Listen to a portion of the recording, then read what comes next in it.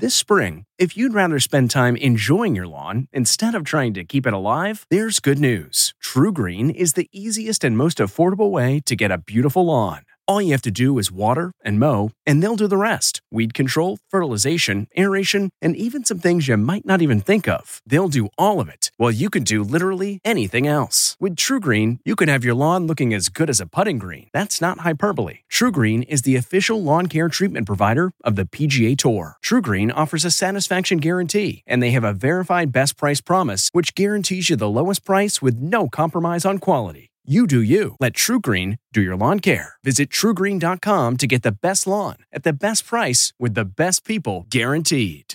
It seems like everything is now connected to the internet, like this baby monitoring camera and this refrigerator with cameras built right into the door. Toys are also tied to the web. You're here. How are you?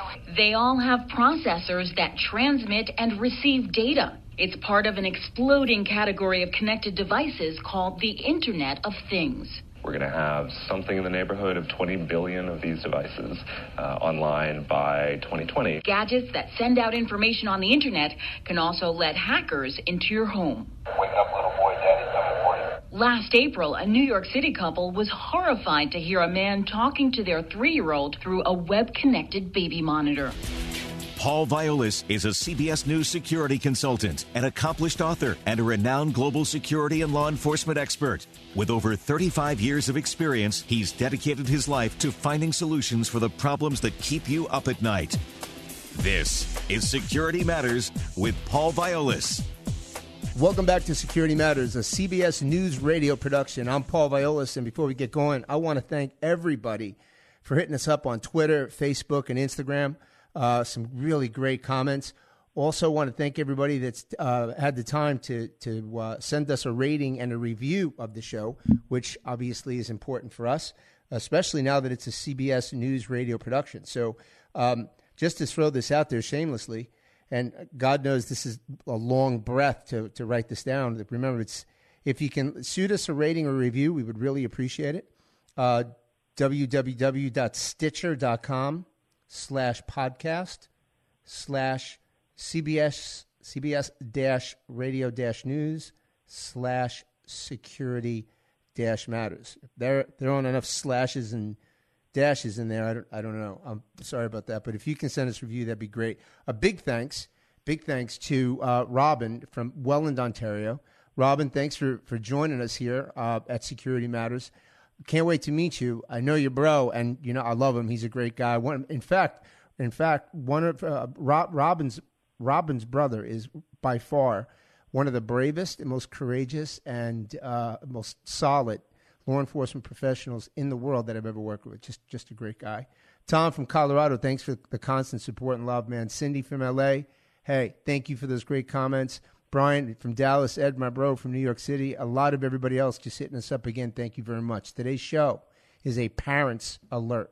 That's right. It's a parent's alert. I'm being joined also by our executive producer, which now has made Hollywood fame, because when you hear the close of this show, you will hear the one and only Seth Nyman, who is the executive producer of Security Matters here at CBS News Radio. Seth, thanks for joining us today. That's always a pleasure, Paul.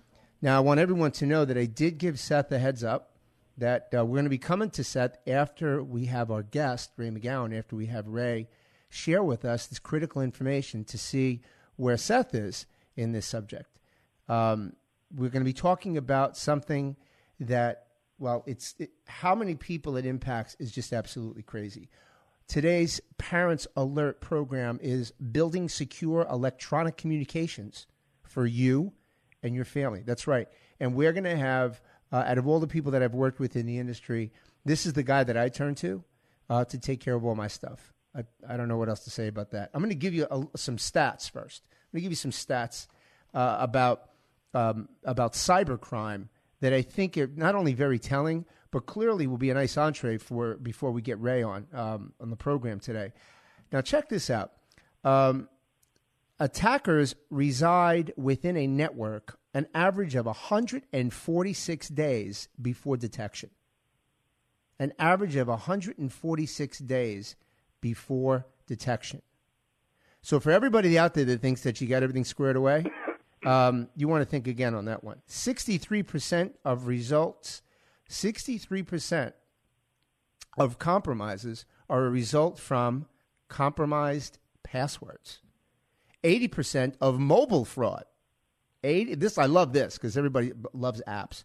80% of mobile fraud is done through mobile apps.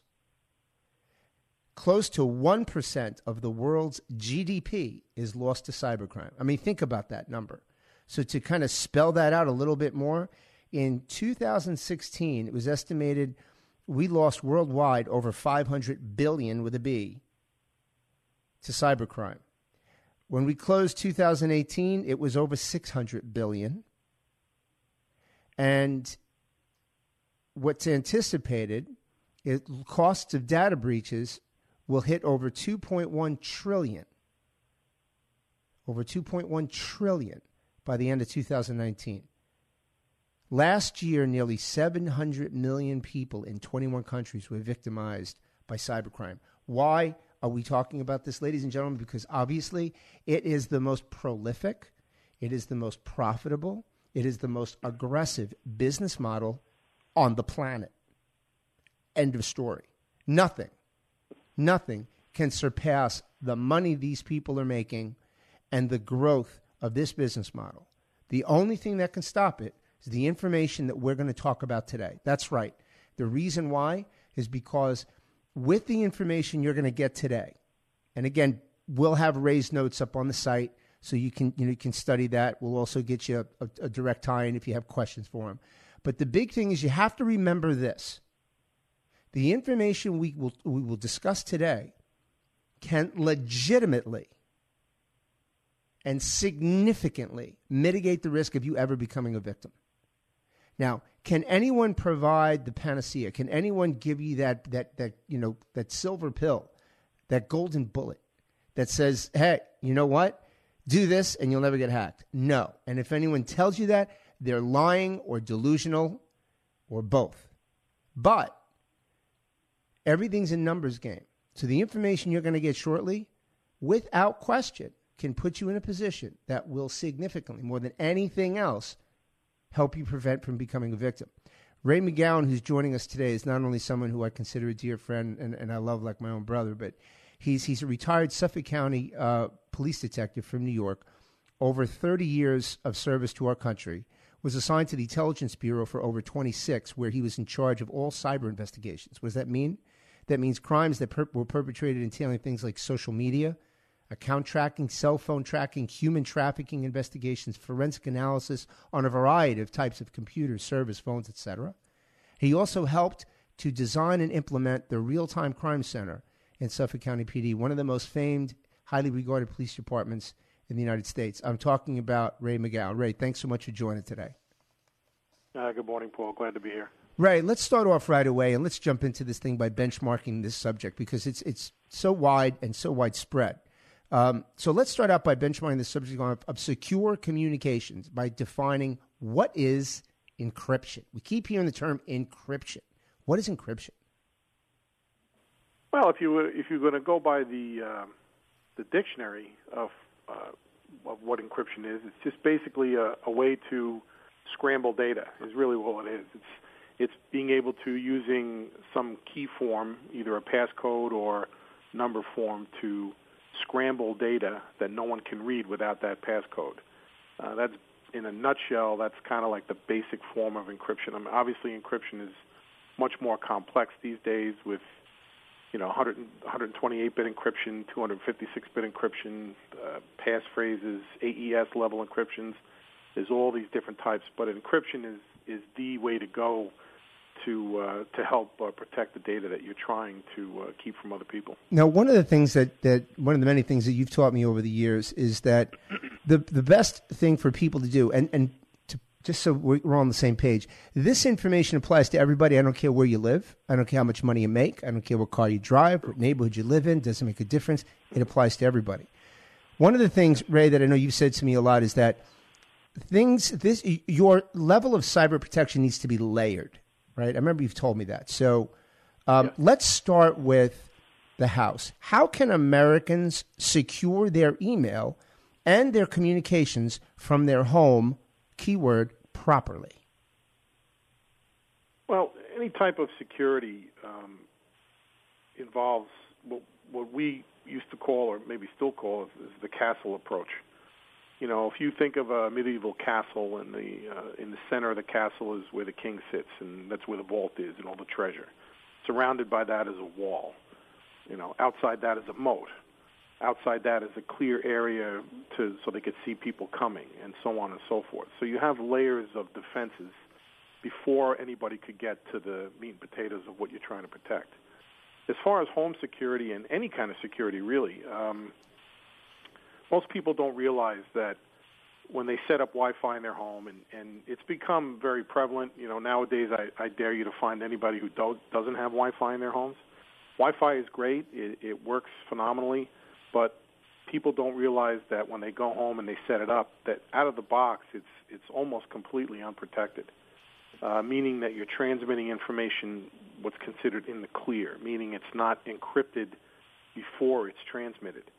So there's different levels and different costs involved with securing your home network. I always recommend people that if you can and you can afford it, to don't use Wi-Fi, use a closed system, a wired system. Many of the new homes being built are actually being built with wired networks within them. Now, what does that mean? It means that they have to have a certain type of wire, like Cat5 or Cat6 cable pulls? Yeah, Cat5, Cat6 cabling. It's a data grade cabling. That way the system is closed. So if you're transmitting data within your system, unless somebody's physically attached to that system, then they can't see anything. Okay. Wi-Fi, on the other hand, it's broadcast, so it leaves your house.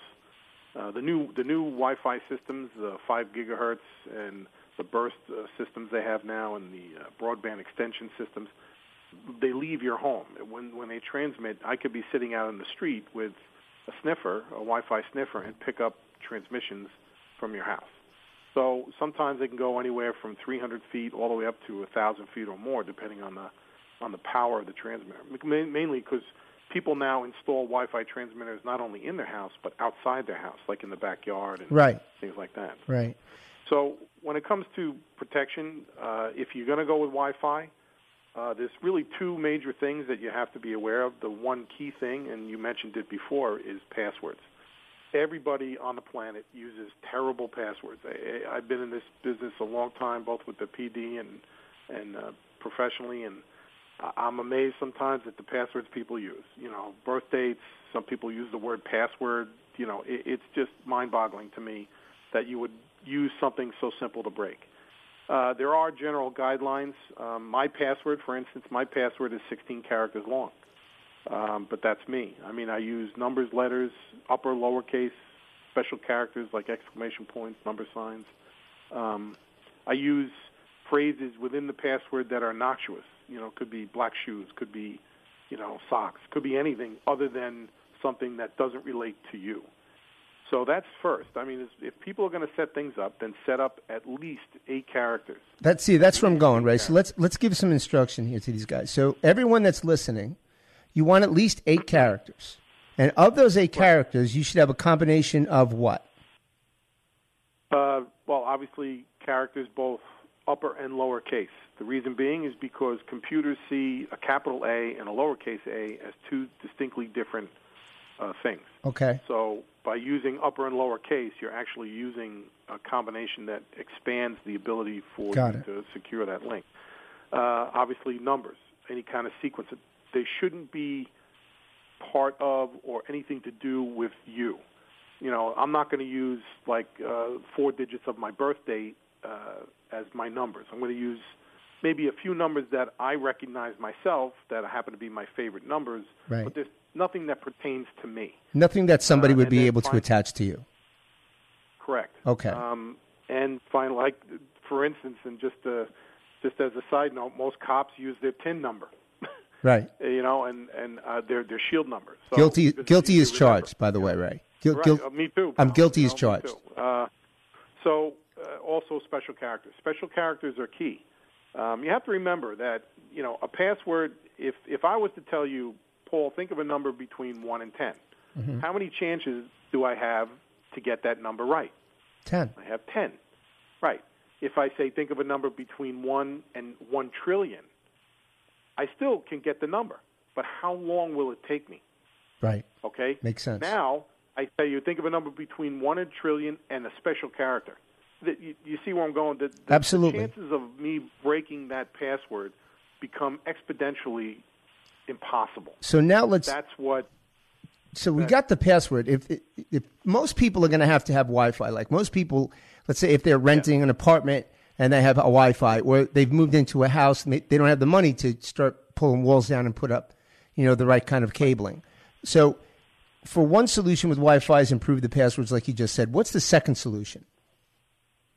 The second solution would be actual hardware, like a firewall. People have heard the term firewall. They think they know what it is, but in essence, most people don't. There's two types of firewalls. There's a software firewall that you see in your Windows operating system or your Mac OS. Those are okay. They kind of do the job, but then you have the higher-end ones, which are hardware-level-based firewalls. A firewall is nothing more than a packet inspector. You got to remember, a firewall protects you from inbound attacks, not attacks from within. Right. So, for instance, a firewall will not protect you if you clicked on a phishing email that you got from somebody and it contained a Trojan, and then that Trojan then sets up a link with an outside company. All right, it won't protect against that. It protects against people trying to get into your system, hence the term firewall. Right. It's a breakpoint. So those are, firewalls, the people think they're astronomical. They're not. You can get a commercial-level firewall for less than $500. Sounds like a lot of money, but when you're trying to protect the data on the inside, it's really not. Right. So those are the big things that you want. I'm going to jump in real quick, and just to kind of add to the anti-crime piece that Ray was mentioning. When Ray's talking about around 500 or less, think about the one thing he said, that people target residential communities. For those of you out there that say, well, I'm in a gated community, right next to Jumbo Shrimp is up there with the greatest oxymoron of all time when it comes to security. It's gated community. There is no security in your gated community. If there is, it's hardly any.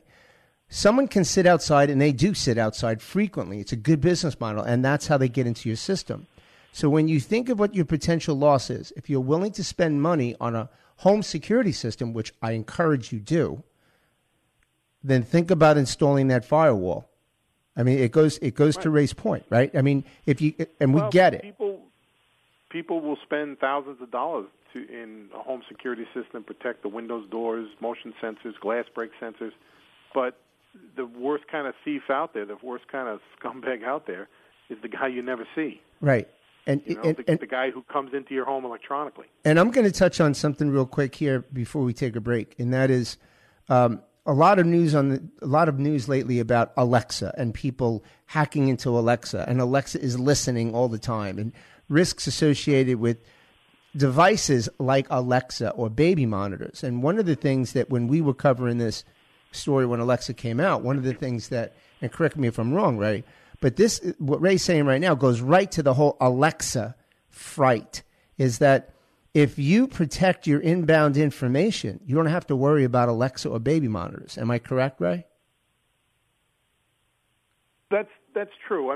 You'd have to understand how Alexa works. People watch too much TV when it comes to computers and electronics. Alexa it's a device, obviously, and it's an aid, and it does listen to your conversation, but it listens for what's called a wake word or a keyword. In this case, Alexa. When it hears the word Alexa, it records what you say after that, and then it sends that information over to their main site to answer you. So, for instance, if you say, Alexa, what's today's weather? Well, the Alexa word woke it up. It recorded what's today's weather. It sends that information to their main computer site. The computer site sends back the information you requested, and then it speaks it to you. It doesn't listen all the time. It's listening for a wake word, and it only listens for a few seconds at a time, and then it deletes the audio. People don't understand. People think it's listening and recording your conversations. If that were true, it would overwhelm the Amazon system. It just doesn't work that way. Now, that being said, there have been recorded cases where Alexa, it's a computer system.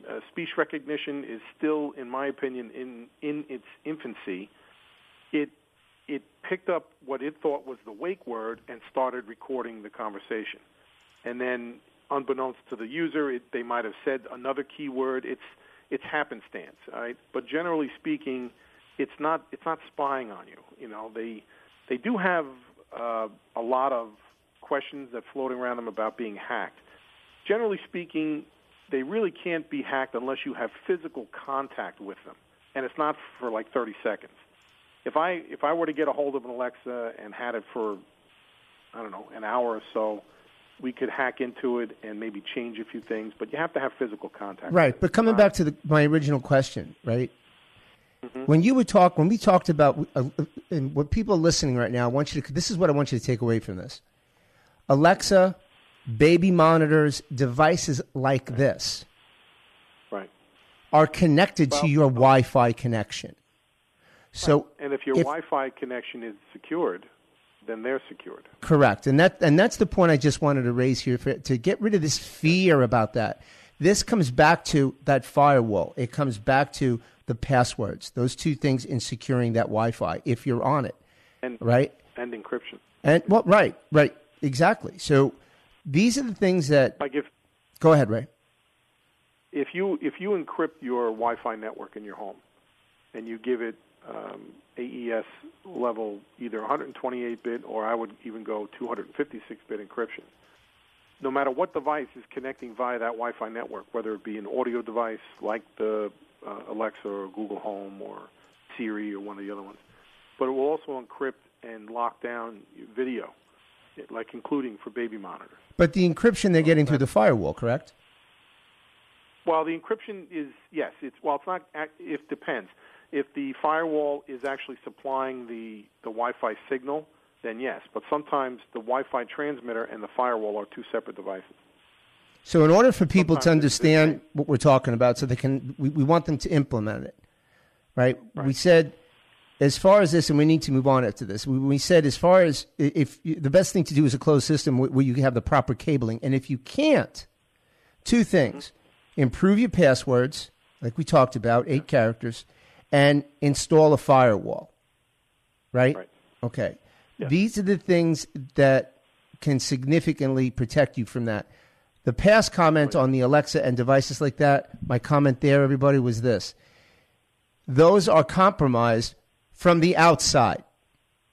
Unless you have somebody that's going to camp outside your house and go inside your room and spend an hour or two trying to attack the device, which isn't going to happen.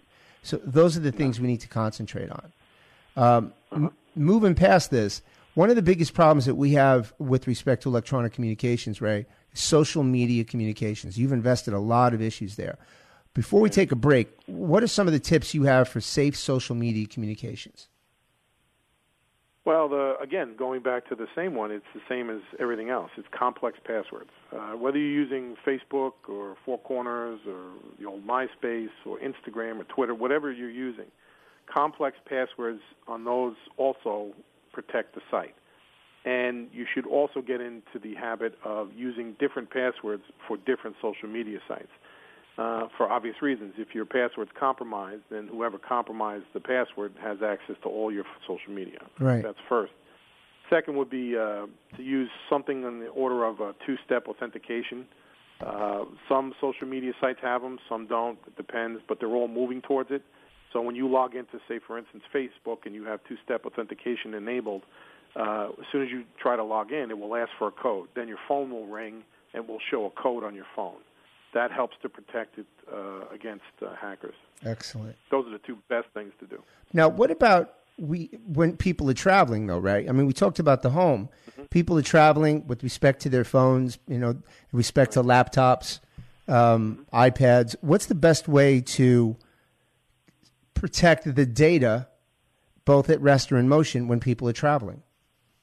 Well, if you're traveling and you're connecting to a Wi-Fi system somewhere within either the United States or outside the United States, you should be using some kind of intermediary VPN. VPN is a virtual private network. Again, it goes back to the idea of encryption.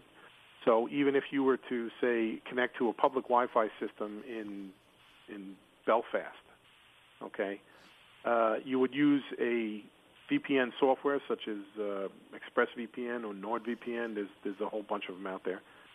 That VPN software acts as a go-between and encrypts all of your data that you're sending to and from your device.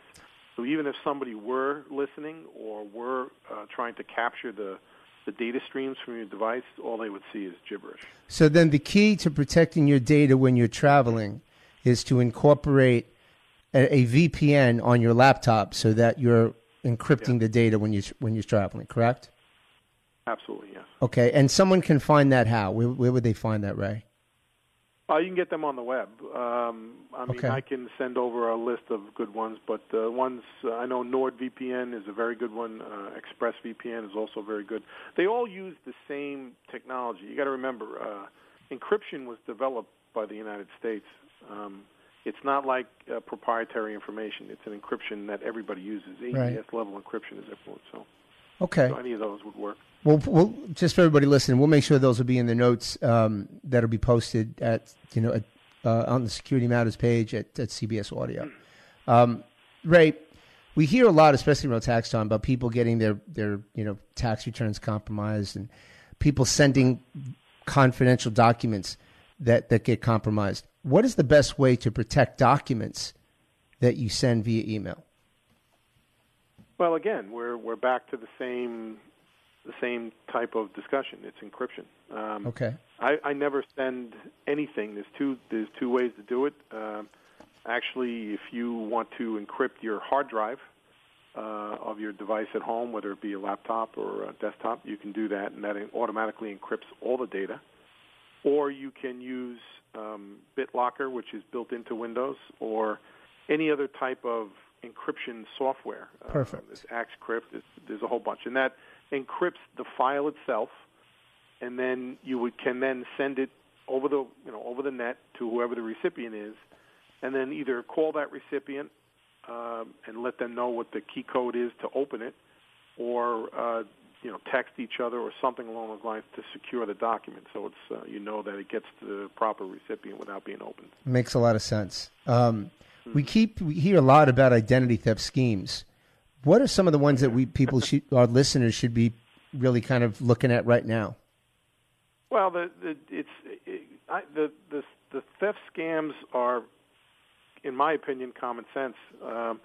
The biggest ones now are the phone scams. They'll actually call your house. A lot of people get phone calls from what the person is saying is Microsoft, saying that they picked up a virus coming from your machine, and they try to convince you to actually walk you through the steps to allow them to get into your computer, which is mind-boggling to me. People have to understand that no company, none, zero, Microsoft, SMC, any of the big NEC, Xerox, none of them will call you. It's just like the banks. The banks don't call you, and if they do, you have to call them back to verify that if it's the right person or not. So those are the scams that are going around. The biggest one would be the Microsoft scam, the tech support scam. Right. You'll see them on websites that guide you towards an 800 number, and people just have to take a step back, look at it for a second, and know. And I tell people this when I do seminars: 99.9999% of the stuff on the net is a scam. And they have to. It's buyer beware. They have to be a really, really paranoid when it comes to giving information on the web. What's the solution if they see something and they're not sure? What's your advice? Just don't do it. Just don't do it. Yeah. I mean, look, if they have a problem with their computer, they can call Microsoft Direct. All right. They go to Microsoft. They go to a valid site, Microsoft.com, and make sure that it's showing in the address bar as Microsoft.com, and then chat with somebody or call a directory and get the actual tech support number. That's so you know who you're talking to, and then work it out that way. Makes all the sense in the world. You know what? It's an extra step, but I can tell you right now, working all these cases that we work, it's a whole lot better to take 5 minutes and do this on the front end than have your whole life turned upside down by becoming one of those nearly 700 million that were victimized last year by cybercrime. Great information, Ray. You're listening to my conversation with cybersecurity expert Ray McGowan here at Security Matters at CBS News Radio. We're going to take a quick break here, but when we come back, Ray's going to offer some tips to parents on how to protect children from internet-related crimes like sextortion, bullying, gaming, and the rest. Stay with us. If you find out that your account has been hacked, what should you do? So number one, change your password. It seems really obvious, but just go in there, change your password. Shouldn't be 12345? Password 12345 is not a good choice, okay? This is my professional opinion, not a good choice. Number two is, depending on the hack, you definitely want to let the people in your contact network know, whether you're on Facebook or email, that you have been hacked. So when they get that email asking for $50 million from you, they're not surprised, right? That's one of the big things. Phishing is a big thing. The third thing you want to do is you definitely want to keep an eye on your other accounts, because if they were able to get access to Social Security information or credit card information through the email, your other information could be at risk. Now, back to Security Matters with Paul Violas. Welcome back to Security Matters. I'm Paul Violas, and I've got cybersecurity expert Ray McGowan with us. Ray, as we said before we took a break, in closing, what is your message to parents as it relates to the thing that keeps parents up at night constantly? Crimes, internet-related crimes such as sextortion, bullying, the rest. What's your message to parents about how they can protect their children from internet-related crimes? Well, my general feeling on that is I'll give you the same thing that I told my kids when they were small. You know, I'm not here to be your friend. You want a friend, get a dog. All right? I'm here to be your father. All right? Which means in my world that anything they do on the net is going to be watched by me.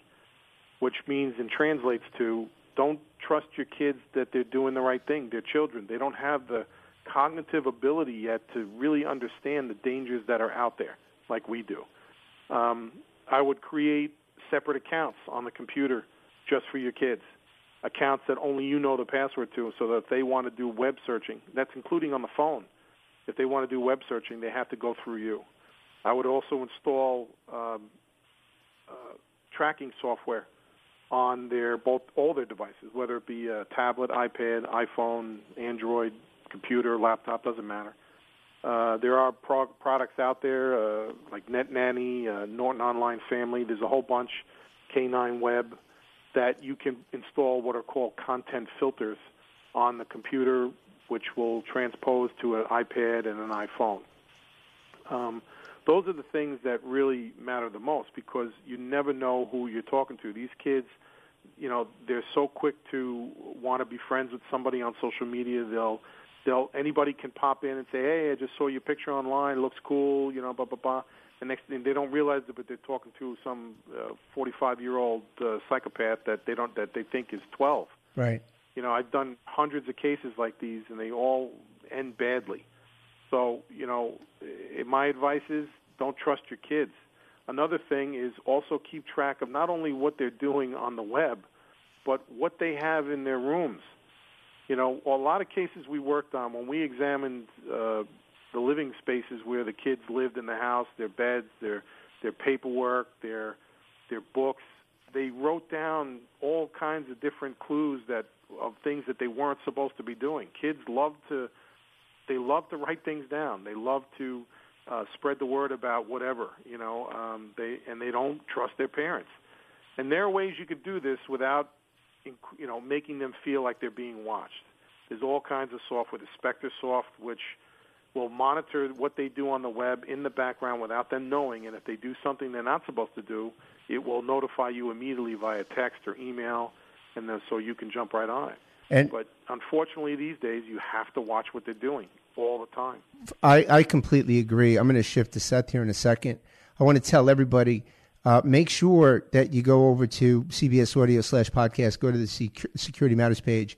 We're going to have information that Ray's been talking about today up there. Also, if you're sitting there saying, wow, this is a ton of information, and especially parents right now, Ray just mentioned this, mentioned that, don't stress. Go to CBS go to CBS Audio /podcast. Go to Security Matters. I'll have Ray's information there. You can contact him at Micronet Computer Systems, which is his firm. And you can call him, email him. He's really accessible. I mean, so if you're concerned, there's a lot of information here. You don't worry about it. All right? We've got an answer for all of the things we're talking about. So with that, before I give you my close, I'm going to go briefly here to our executive producer, Seth Nyman. Seth, obviously a skilled professional in the radio and podcast industry, and also a father of four, right? A father of four, who is a lovely wife, Melissa. Hi, Melissa. Anyway,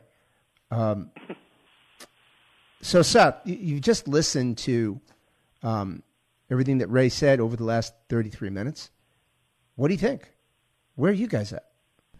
We're somewhere in the middle. The password thing we got down, I definitely have experienced enough to know not to fall for, we've all clicked on things we weren't supposed to, but for the most part, I've lived and learned to stay away from things. I've had those phone calls even from Microsoft, which I've entertained just for my own amusement, and you just realize who's on the other line. It gets really crazy.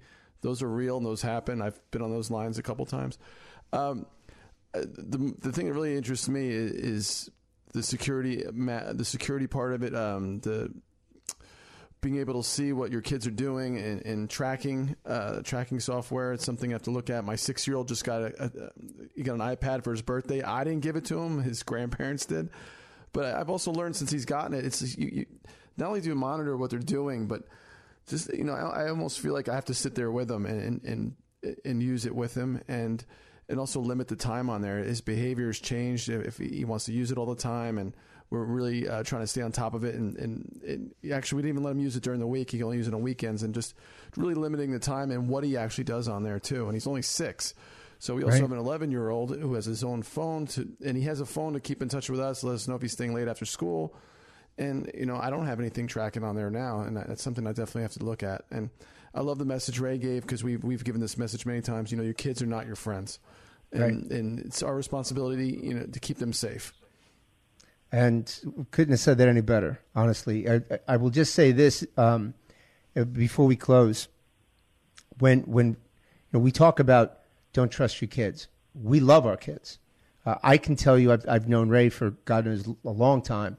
He's got 2 incredible children that are phenomenal adults, that are just huge contributors to the overall American community. If you ever want to laugh and you ever talk to my daughter, and she'll tell you stories about growing up with me as her father, and they're hysterical. I didn't realize I was that ridiculous, but they're pretty funny. Nonetheless, the message as we close here today, our show, Building Secure Electronic Communications for You and Your Family, we know that, 1, the probability of risk is extraordinary. It's higher than any other crime. End of story. It's got the most prolific criminal business model, or business model in general. It's going to continue. What I ask you, I beseech you, take this away from today. You can stop from being a victim. Follow the things we talked about today. There's a lot of information that Ray went over, a lot. When you go to the Security Matters page at CBS Audio, there'll be information there on Ray's notes. There'll also be a place to contact Ray and other places to get more information. That's part of the value of Security Matters here at CBS. It's part of why it's so important, because we live with this plethora of risk around us, but we should not be paranoid. As long as we're prepared, this information can significantly place you in a much better situation so that you don't ever have to pick up the phone, God forbid, and have to report being victimized, or even worse, your kids being victimized. So please take that into consideration. You've been listening to Security Matters with Paul Violas, a CBS News radio production. For more excellent podcasts from CBS, go to cbsaudio.com/podcasts. And that's, of course, where you can find us. Continue to hit us up on Twitter, Facebook, and Instagram at Paul Violas. We now have the show's sites, which are at CBS SEC Matters, both Twitter and Facebook. Hit us up there. If there's a show that you want us to do, like today, we're going to make sure we do it. On behalf of everybody here at Security Matters, we thank Ray for joining us, Seth for weighing in, and everybody for tuning in. Be safe, be well. God bless. Thanks for listening to Security Matters with Paul Violas. The podcast is produced by Seth Nyman and CBS News Radio. For more podcasts from CBS News, visit cbsaudio.com/podcasts. The Hargan women seemed to have it all. We were blessed. My mom was amazing. But detectives would soon discover... inside the house, there were the bodies of 2 women. A story of betrayal you would struggle to believe if it wasn't true. I am just praying to God, this is a sick joke. From 48 Hours, this is Blood is Thicker, the Hargan Family Killings. Listen to Blood is Thicker, the Hargan Family Killings, wherever you get your podcasts.